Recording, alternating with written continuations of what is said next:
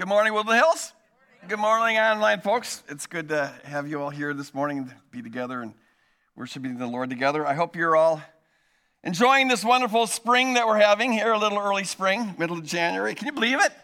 It's like, wow, this has been just crazy, just crazy.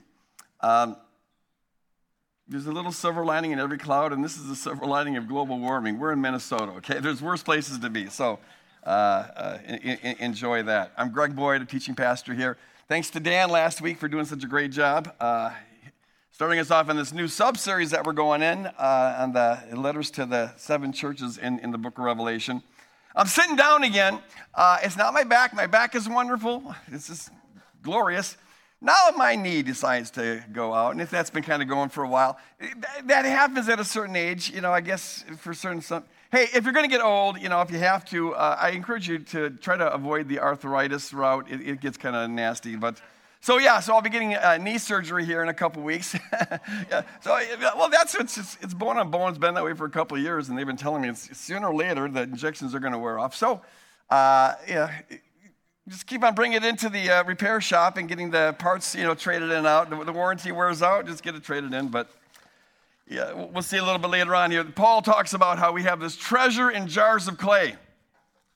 It's a wonderful treasure, all the glorious inheritance that we have in Christ. But we have it in these jars of clay, and the jars of clay tend to break down. They wear out, and they're unpleasant. But thank God for the treasure.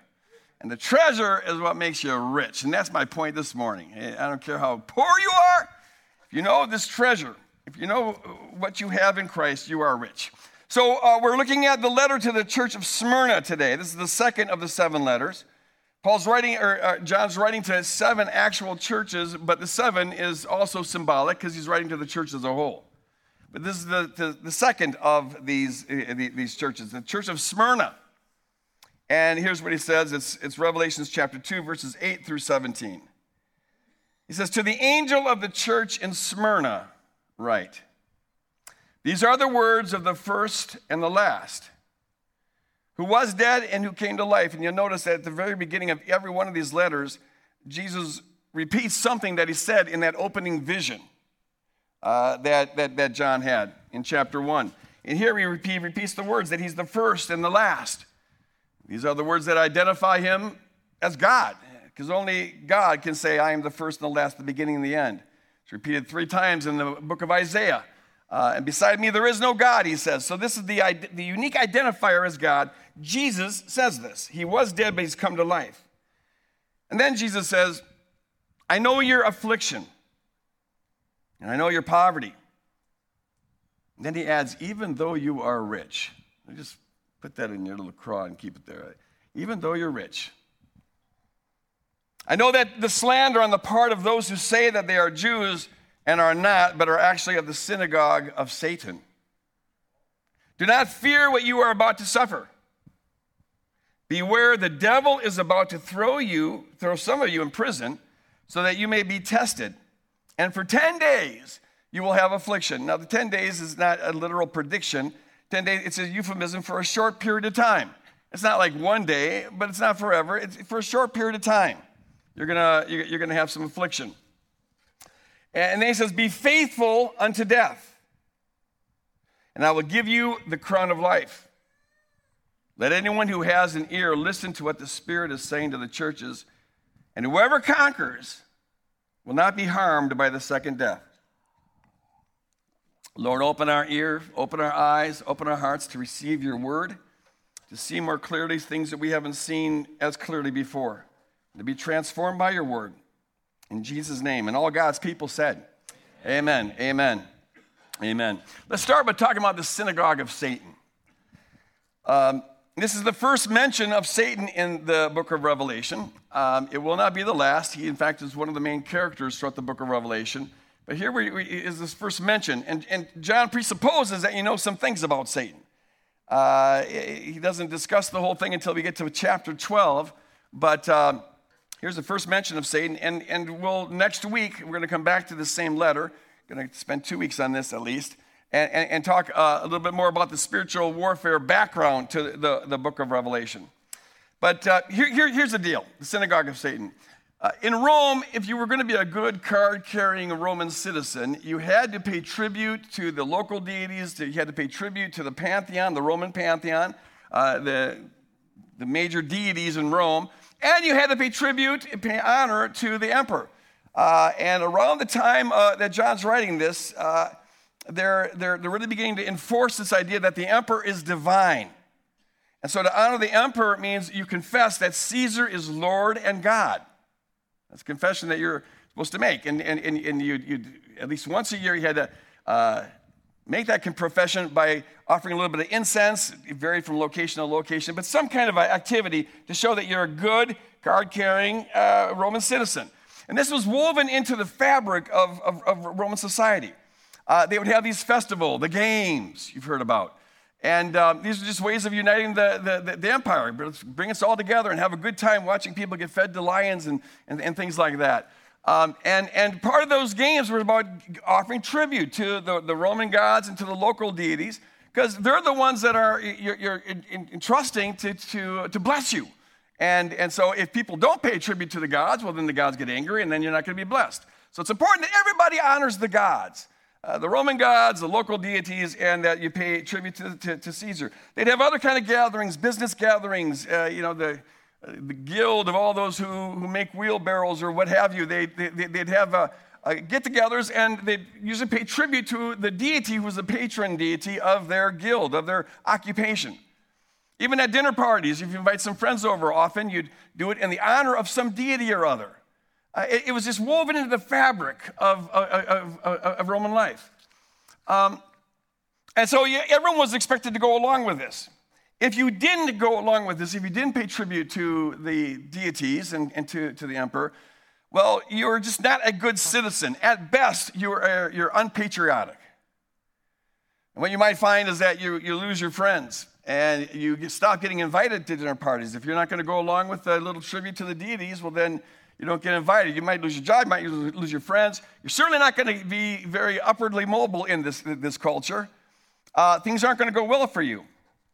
Now, the thing is that Jews had been exempt from those kind of rules, going back to about the 2nd century BC. The Romans found that trying to get the Jews to conform to all the ways of Rome, it was just too much trouble. They wouldn't conform. They had too many of their own particular things. They wouldn't honor the gods. They have their one God that they worship, and that's it. And so finally, Rome kind of came up with a truce with the Jews, and that is that, okay, you don't have to honor the deities. You can go ahead and honor your one true God, and you don't have to honor the emperor. We'll let that go. Sometimes they wouldn't even print coins with the face of the emperor on it because Jews would be so offended by that. That's idolatry. And so just to avoid the hassle, Rome wouldn't print those things. So the Jews had been exempt from all those requirements, which, by the way, didn't make other citizens necessarily all that happy. Because they say, look, we all pay our taxes and we're all part of this whole thing. Why can't these Jews just go along with the program? They always have to have their own particular things. And that was the beginning of anti-Semitism. It starts around the 2nd century BC. And that's the first time you start to hear people spreading rumors about Jews and kind of inciting hatred towards the Jews. But they were exempt from this. Now, the Christians originally were seen as part of Judaism because all the early Christians were Jewish. And so it was just seen as a sect of Judaism. And so it fell under the protection that the Jews had under Rome. But as time went on and Christians began to evangelize more and more Gentiles, and as time went on, the traditional Jews became more and more disturbed by the Christian claim that the Messiah had already come, and even worse than that, their claim that the Messiah was God incarnate. And that prayers could be prayed, needed to be prayed to this, their view, just this human being. That was absolute heresy. And so around the early 80s, we find the first anathemas being pronounced against Christians. Jews would declare Christians to be anathema, which means that they were kicked out of the synagogue and they were under a curse. That's how the Jews saw them. They were under this curse. And since they kicked the Jews out of the Judaism, they're no longer under that protection. And then what began to happen, because many Jews saw Christians as being arch heretics, absolute heretics. They thought they'd be doing the world a favor by getting rid of them, and so they would report them to the Roman authorities. Hey, these folks here, they're not, paying honor to the emperor. They're not going along with paying honor to the local deities, and they're not under anyone's protection. And see, Rome wouldn't go after people. The Romans didn't care what you believed about anything.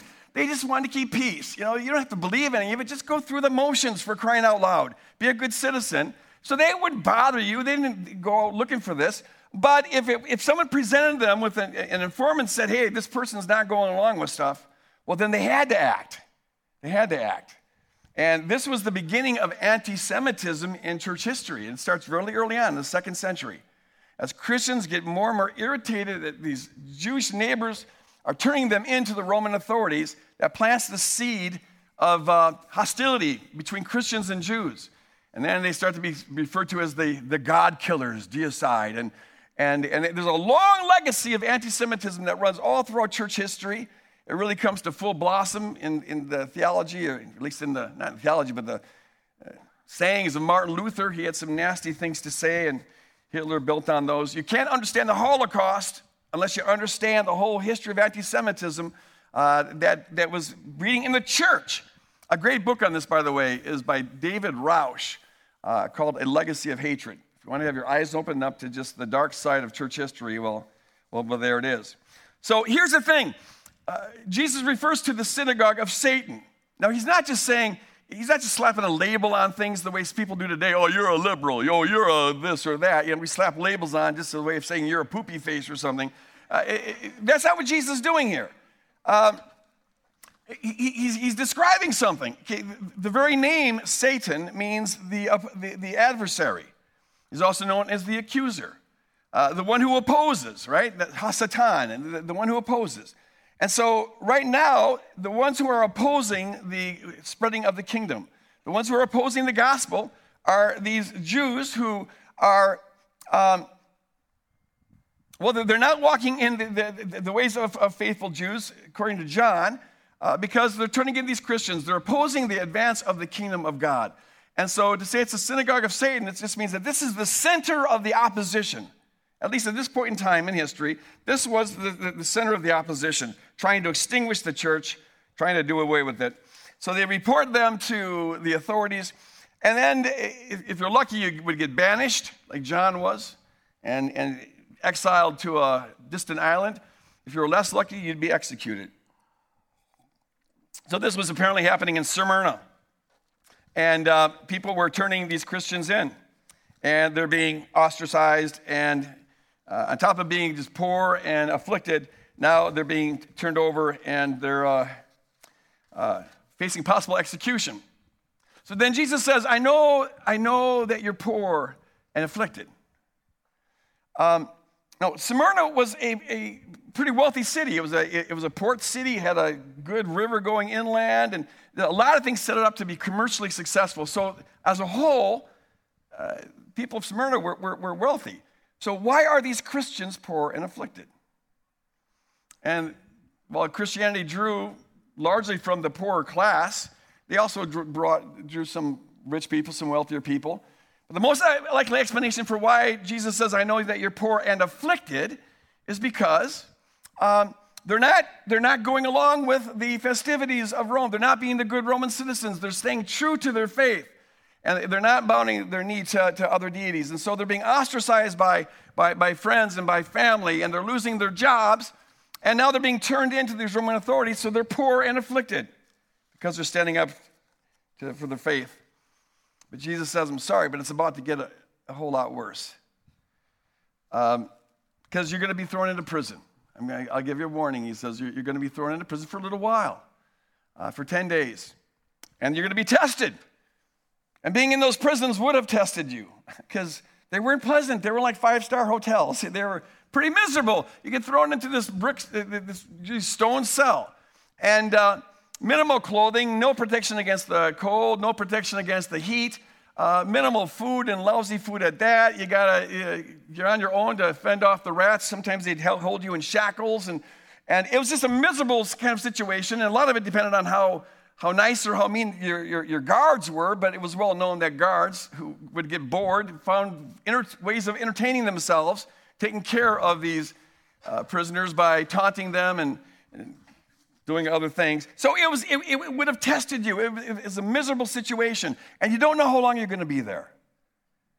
For 10 days, it'll be a short while, but that was up to the proconsul, which was kind of the judge of every given region. If they wanted to hear a case, they'd hear it. If they didn't, they wouldn't. Maybe they have a busy schedule. Maybe there's other things on their mind. Who knows? And you had no recourse. There's no, you can't go out and get a lawyer and sue or anything like that. You're just going to be there until you get hurt. Now, it's interesting that Jesus says, okay, you're going to suffer for a little while, but then he says, be faithful unto death. Because you might be thinking, oh, we'll suffer a little while. However bad it is, at least we'll get over it. We can go back to our jobless, friendless life and live happily ever after. But no, he says, you're going to suffer a little while, and then be faithful unto death. Why does he say that? And the answer is that in the first century, prisons weren't places that you sentenced people to. You didn't get sentenced to prison. Prison's where you went while you awaited getting sentenced. The idea of sending someone away to prison, that doesn't come around to the late Middle Ages. And that's when we create penitentiaries. And penitentiaries originally were supposed to be places where you go to do penance. That's why they were called penitentiaries. And you go to do penance because you were a bad boy or girl, and so you think about your sins. You're supposed to reflect on your sins, and you do prayer, and hopefully you get reformed and can return back to society. That's what penitentiaries are for. Now, they've evolved since then. They don't quite play that role anymore, but that's how they originally were. But back in these days, the reason you went to prison was simply to be held until you got sentenced, whenever that might be. And so when you're sentenced, if you're a Christian, one of two things happen. Either you're going to confess and repent. They would make you curse Christ and honor and confess Caesar to be Lord and God. In that case, you get off free. Maybe it's a little fine, but otherwise you get off free. Or you don't. You're going to hold fast. And if you're holding fast to your profession of faith, one of two things will happen. You'll either be banished, if you're lucky, or you'll be executed. And if you're executed, one of two things will happen. Either the proconsul has mercy on you and you're beheaded, nice and quick and clean, no problem. That's if you're lucky. If you're not lucky, well, you're going to get crucified, or you'll get fed to lions, or you'll get burned alive. One of the three. Not altogether happy options. And so you're facing this. So it's not like, oh, you'll suffer a little while, but then you get out. You'll suffer a little while, and then it'll be over. Why? Because you're either going to be banished or you're going to be put to death. Be faithful unto death, which is, by the way, one of the most dominant motifs throughout the book of Revelation. Be faithful unto death, and you receive a crown of life. So Jesus says, in the face of all of this, he says, I want you to remember that though you're poor and afflicted right now, and though you're going to be thrown into prison, it's going to be nasty, and you're going to face banishment or execution, I don't want you to fear any of that. Don't be afraid, because remember that you're rich. Remember that you're rich. And so you don't need to fear what you're about to suffer. It's kind of weird, because suffering is what we usually fear, right? And the reason we're afraid of it is because it's going to suffer. Don't be afraid of what you're about to suffer. What else is there to be afraid of then? But in the face of all, now Jesus says a lot of crazy things, right? We're used to Jesus saying a lot of crazy things. The first will be last, the last will be first. Better to serve than it is to be served. Lose your life and you'll find it. Love your enemies and all the rest. A lot of crazy things, but this is right up there towards the top. I mean, put yourself in the situation where I imagine myself as a father of four, me and my wife, and we got 2 teenagers, and we're all Christians. We all just, we're baptized, we're committed to this. And now we hear this news. We're already poor because I lost my job. We're already ostracized. No one will talk to us because we're not supporting the local gods. They blame the problems of Rome on us because we're not supporting the local deities. So life is already hard, but now we're going to be thrown into prison for a little while, and then we're going to face banishment or execution. You might just have to watch your kids be fed to lions, and yet Jesus shows up and says, oh, by the way, you're rich. And you don't have to be afraid of this. It's like, are you kidding? I'm glad for the crown I'm going to get. Yeah, for sure. He says, be faithful, you will get a crown. The word there is Stephanos, It's not, there's a word diadem, which, it's a royal crown that kings would wear. Stephanos was the kind of crown you got when you won a race. It's the wreath that the winners would get. It's like a gold medal. It's a badge of honor. You're going to be honored when the kingdom comes. I'm really glad I'm going to be honored when the kingdom comes, but if my 2 kids are going to be fed to lions, my wife's going to be fed to lions, and I'm going to be the last one to be devoured, well, that doesn't quite cut it. I'm glad I have that hope, but it doesn't assuage the fear of watching my kids get fed by lions. It's crazy. It's not, and it's nuts. And yet, if we confess Jesus Christ as Lord, and I've got good reasons for thinking Jesus is Lord, and if Jesus isn't your Lord, you want to find out why someone might actually consider making him Lord, come and talk to me after the service. I'd love to explain to you why I think Jesus is Lord. But I've got good reasons for thinking he's Lord, and that means that I have to pay attention to the crazy stuff he says. And so do you. We have to take this seriously. It must be possible to feel like you're rich, feel like you're wealthy. And it must be possible to have this tremendous courage even when you are facing poverty, and even when you're facing affliction, and even when you're facing being ostracized and betrayed by people, even when you're facing possible banishment and facing execution. It must be possible in the midst of that situation to feel rich, to feel wealthy, and to feel incredibly courageous, to not fear it. How is it possible? This is the question I want us to be wrestling with here. How is it possible to be, on the one hand, really, really poor? And poor not just materially, but poor in the sense that you're facing banishment or execution. How is it possible to be in that situation and at the same time be incredibly wealthy to the point where you don't fear any of the suffering that comes from your being poor? It must be possible, because Jesus says it here. It must be possible because we find Paul illustrating this at different points in his ministry. I don't have time to get into it. I had to cut off this whole section for time's sake. But if you look at 2 Corinthians 4, Paul there talks about how we have a treasure in this jar of clay. I mentioned it earlier.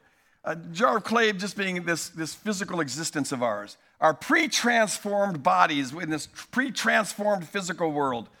We live in jars of clay bodies in a jar of clay world, and it's wearing down and it's prone to suffering and all the rest. But inside this jar of clay, this achy jar of clay, is a treasure. And the treasure refers to just the glorious inheritance that we have in Christ. All that's incorporated with that.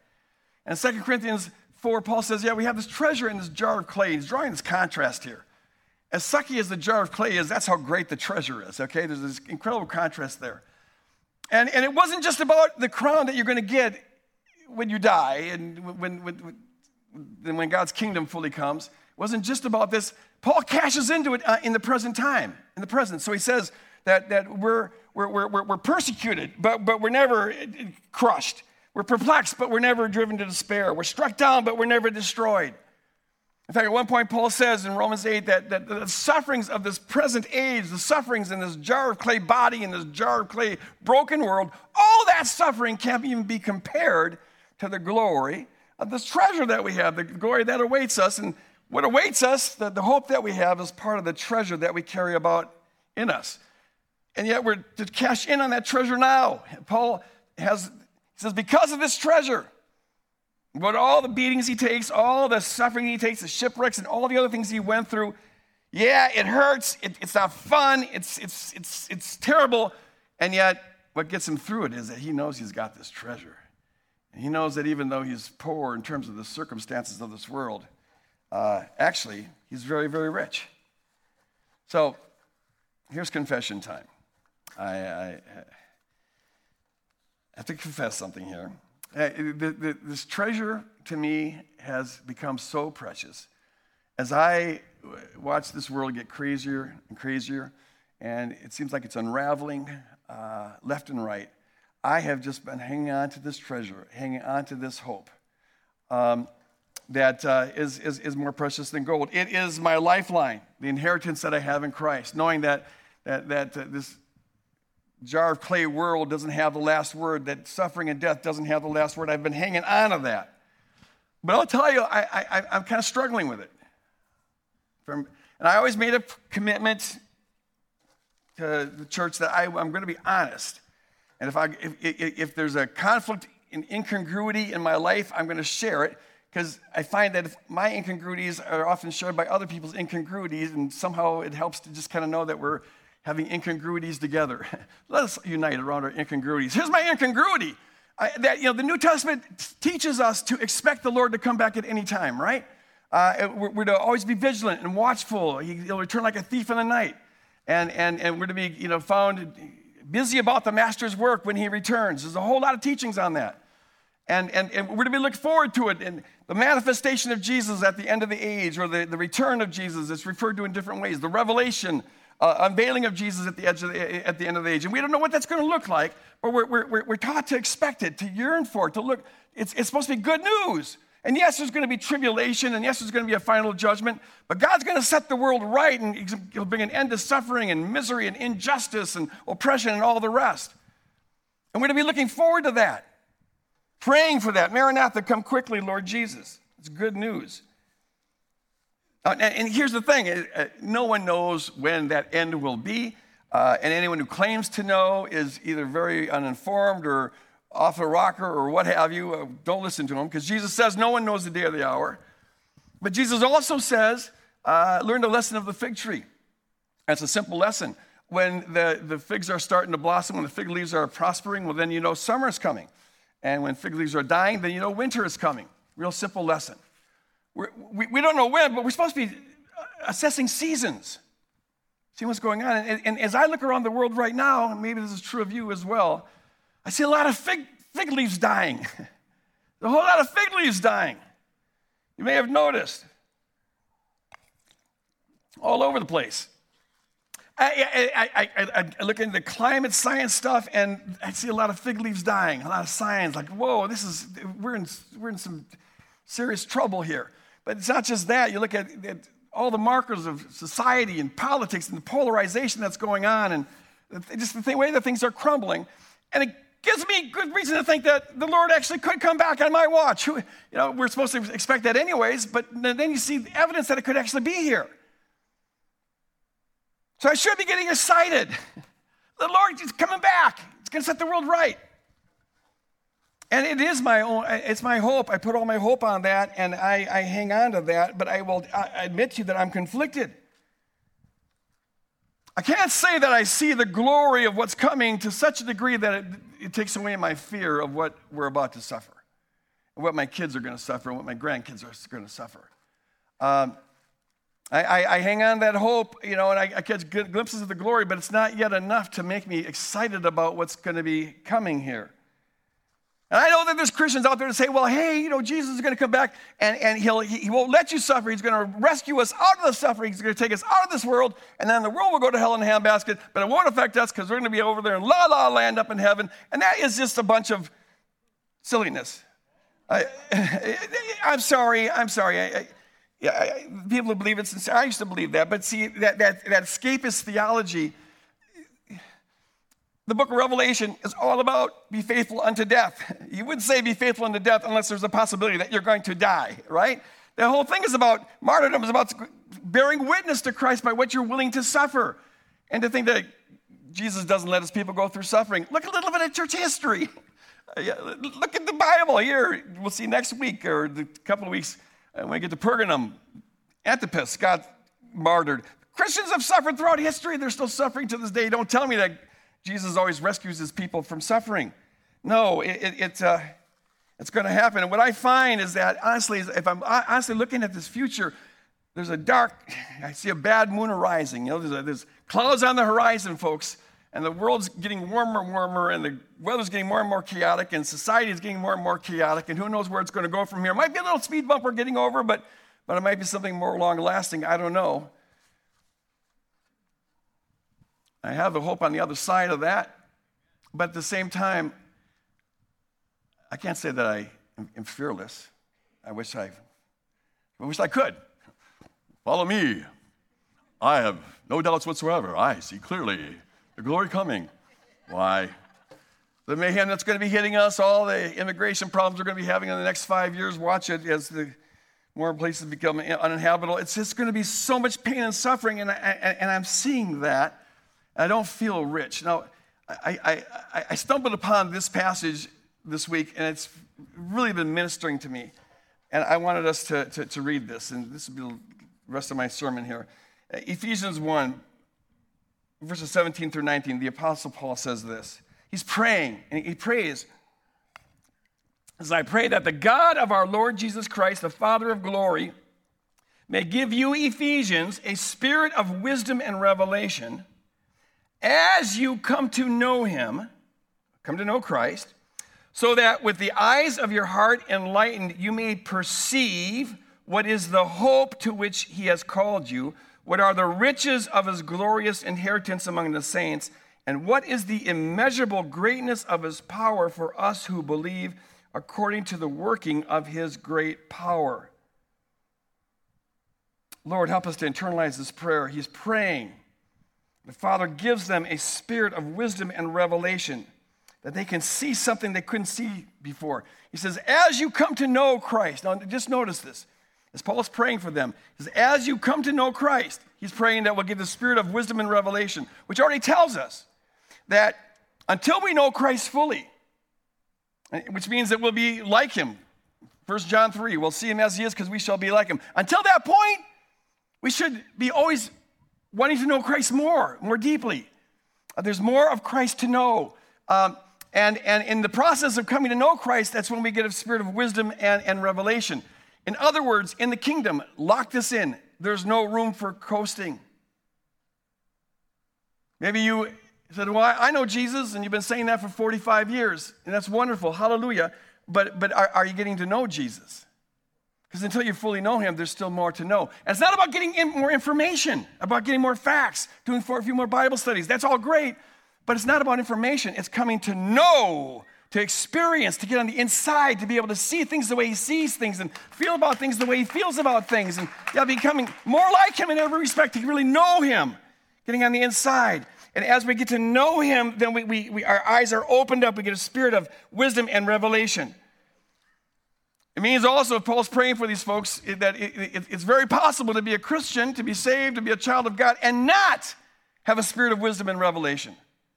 If that wasn't the case, then Paul wouldn't have to pray for them. In fact, Paul's assuming that they don't yet have a spirit of wisdom and revelation, and they haven't yet gotten the full unveiling of who Jesus is. That's why he's praying for them.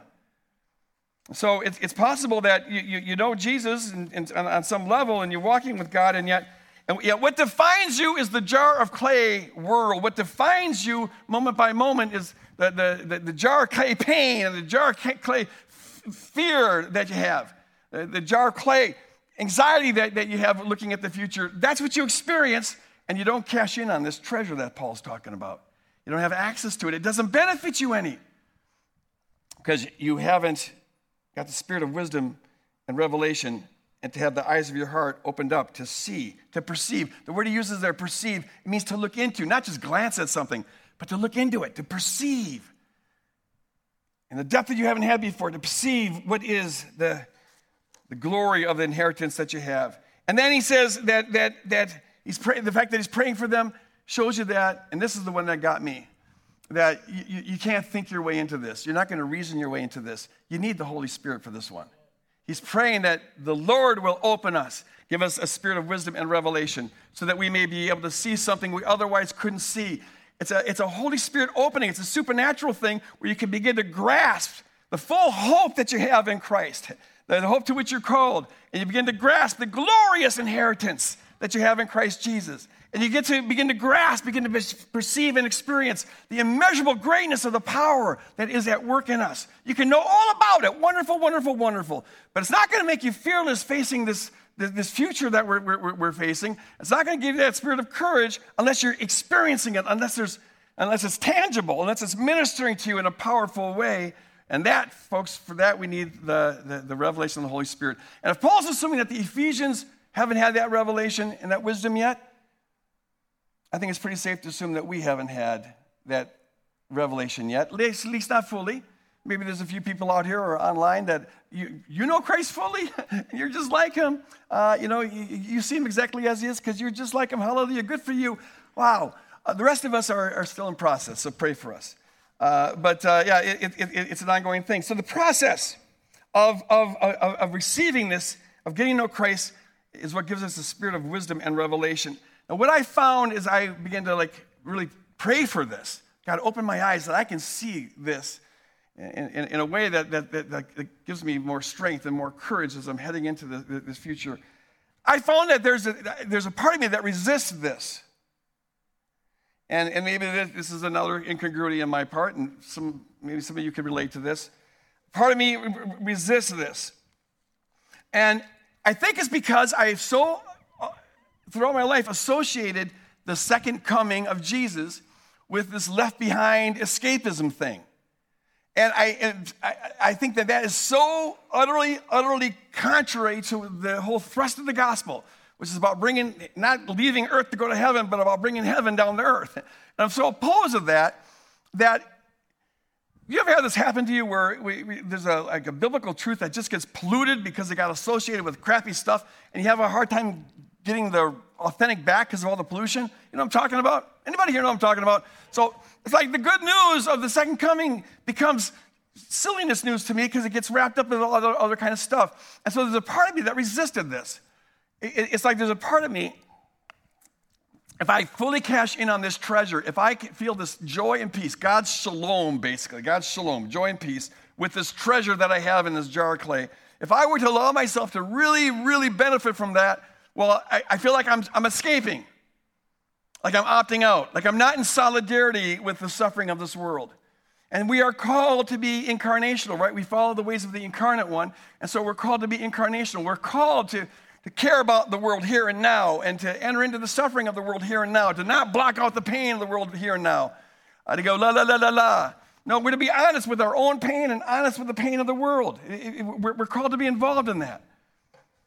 But we're also called to pursue this treasure and to catch in on this treasure. How do you do both simultaneously? That's the thing here. But I'm finding that part of me feels like I'm copping out. If I get this peace that passes all understanding and joy unspeakable while I'm facing this future, how unfair that I have this and not everyone does. It feels like I'm cheating or something. I don't know. I'm not in solidarity. And then how is it even possible to hold these two things in tension anyways? As I went to the Lord with this week, here's kind of what I got back. And it wasn't a vocal, thus says the Lord, but it's a sense. And how do you hold these two things together? I'm poor and yet I'm rich. Jar of clay and yet I got this treasure. And what I got was the Lord kind of just said, well, I do that all the time. I do it all the time. If you think about it, he does. In Revelation 5, we'll see that the slain lamb is brought it says, to the middle of the throne. This is really kind of strange, to the middle of the throne. He's not on the throne, he's in the middle of the throne. And part of what John's communicating there is that the slain lamb, he's the one who bears all the pain and the sin of the world. And by being on the throne of God, it's his way of communicating that God has taken the pain of this world and made it his own. He's brought it into the very heart of God. God has internalized this. And so God knows the pain of the world from the inside. God, he suffers. He knows from the inside what it is to be that Palestinian parent who's horrified. You see that your child's legs just got blown off and there's no anesthesia in the hospital. God knows what that's like from the inside. He holds that person in existence. He's omniscient. He's omnipresent, and he's pure love. And the Lamb is in the middle of the throne. God's taken that pain and made it his own. That's what the incarnation means. That's what the cross means. He also knows what it's like to be the terrified parent whose child is now being held hostage, or whose husband or wife is being held hostage. He's on the inside of that terror. So you see that in the book of Revelation. But at the same time, you find in the book of Revelation, and you find this reflected throughout the Bible, that around the throne of God there is joy, and there's perpetual praise, and there's perpetual celebration. How is that possible? God is the maximal sufferer, but also the maximal celebrator. And part of what I got this week, I want to share with you, is this, that part of that immeasurable greatness of the power that we need the God to open our eyes to. Unveil the eyes of our heart to help us to perceive, look clearly, look deeply into this truth. That God's internalized the pain of this world on the inside, and that we're able to do in a little way what he does in this maximal way, that the power of the Holy Spirit inside of us enables us to love more profoundly, precisely because we're able to hold on to the pain of this world while also having this treasure on the inside. In fact, what I'm seeing is that far from that being an escape from the world, like you're going to going to escape the pain of the world. No, far from that, when we cash in on the treasure, when we really have our eyes opened up to see the full glory and joy, the incomparable joy that awaits us, and the treasure that we carry around these earthen vessels, when we can really see that, it makes us better at bearing the pain of this world. If you're defined by the jar of clay pain of this world, then you've got nothing to offer the world that it doesn't already have. You're in misery with everybody else. You're in solidarity with the misery, but what good does that do if you don't have something to bring the misery? But if you're operating out of the center of shalom that we have by virtue of the fact that we are children of God, hallelujah, we're in Christ Jesus, and we've been made rich. However poor we may be, we've been made rich. If we operate out of that wealth, well, now we can bring a peace that the world does not give. We have something to bring to other people, to invite them in on, to bring some relief from and some hope in the midst of their pain and the midst of their problems. I found I had to give myself permission to go ahead and enjoy the things of God in the midst of this painful world. I bet there's a few people that are in that kind of, you feel righteous if you're miserable along with the misery of the world. And we need to be in touch with the misery of the world and not these Pollyanna Christians going la, la, la, and pretend like the problems aren't there. No, it's really, really bad, except for how bad it is. But that the badness shouldn't define us to the core of our being, not at all, because we carry about this treasure in this jar of clay, hallelujah. And that treasure is our hope. That treasure is a glorious inheritance. And that treasure is immeasurable greatness of the power that's at work in us. In a world that is in despair, it's okay. Give yourself permission to have joy. In a world that's hungry, it's okay to enjoy a meal. In a world that is feeling hopeless, it's okay to cash in on. You cash in as much of that hope as you can, because we're going to need it heading into the future. That is our lifeline. And so you cash in on as much of that. Give yourself permission. The sad world. I wish that not everyone has this, and I pray someday everyone will.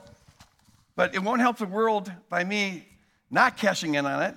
I'm only good for the world if I do cash in on treasure that I carry about in this jar of clay. However poor you are, you maybe are poor. Maybe you don't drive the best car. You don't live in the nicest house. Maybe you don't live in a house at all. Maybe you live in an apartment, a real bad apartment. I don't know. Maybe you don't have the nicest clothes and eat the finest food. Maybe you don't have 2 nickels to rub together. But if you know Jesus Christ and you know the hope that you have in him, you are rich. Hallelujah. You are rich. Hallelujah. Remember that. Carry that. So I want to make this, I encourage us to make this a prayer of our heart. God be giving us this, open the eyes of our hearts. Give us a spirit of wisdom and revelation to open the eyes of our heart, to see, to perceive the hope and the glory and the power that's at work in us. And to make that a regular prayer of ours, because it's got to be a Holy Spirit thing. On a natural level, it doesn't necessarily make sense. What could possibly make you fearless going into this future? But on a supernatural level, it makes all the sense in the world. So I want to just close with this corporate prayer together. If you're online, I encourage you to pray this along with me. If you're able to, would you stand? And I'll pray the first line, and I ask you to pray the second line, and we'll end it all together. Lord, use this to open the eyes of our heart. The Holy Spirit, we together pray that you give each of us a spirit of wisdom and revelation. That we know and love you, the eternal God, our Lord and Savior. Open the eyes of our heart to perceive more clearly the magnificent hope to which you have called us. Open the eyes of our heart to the glorious inheritance that we, with all of God's people, have in Christ. Open the eyes of our heart to see and embrace the immeasurable greatness of your power that is at work in us. Open the eyes of our heart so we may more deeply appreciate the imperishable treasure that we have in Christ. A treasure that cannot be stolen, cannot be destroyed, and cannot be tainted. A treasure that abides unscathed when our jar of clay bodies and all that is made of clay eventually fades away. And altogether, may our awareness of the glorious and imperishable treasure that resides in our jar of clay bodies bring us comfort in times of sorrow, give us peace in times of stress and anxiety, and fill us with hope when we are tempted to despair. Amen and amen, amen, amen. Make it your prayer, make it your prayer. Hey, amen. Hallelujah, you are rich. I want to encourage you, if you have any need that could use prayer, come on up here, and we have some prayer folks up front that would love to pray with you, or we have prayer ministers online. Take advantage of that. And don't forget the Musecast on Tuesday and gathering groups throughout the week. Take advantage of them. God bless you guys. Go out and love on the world, and remember that you are rich.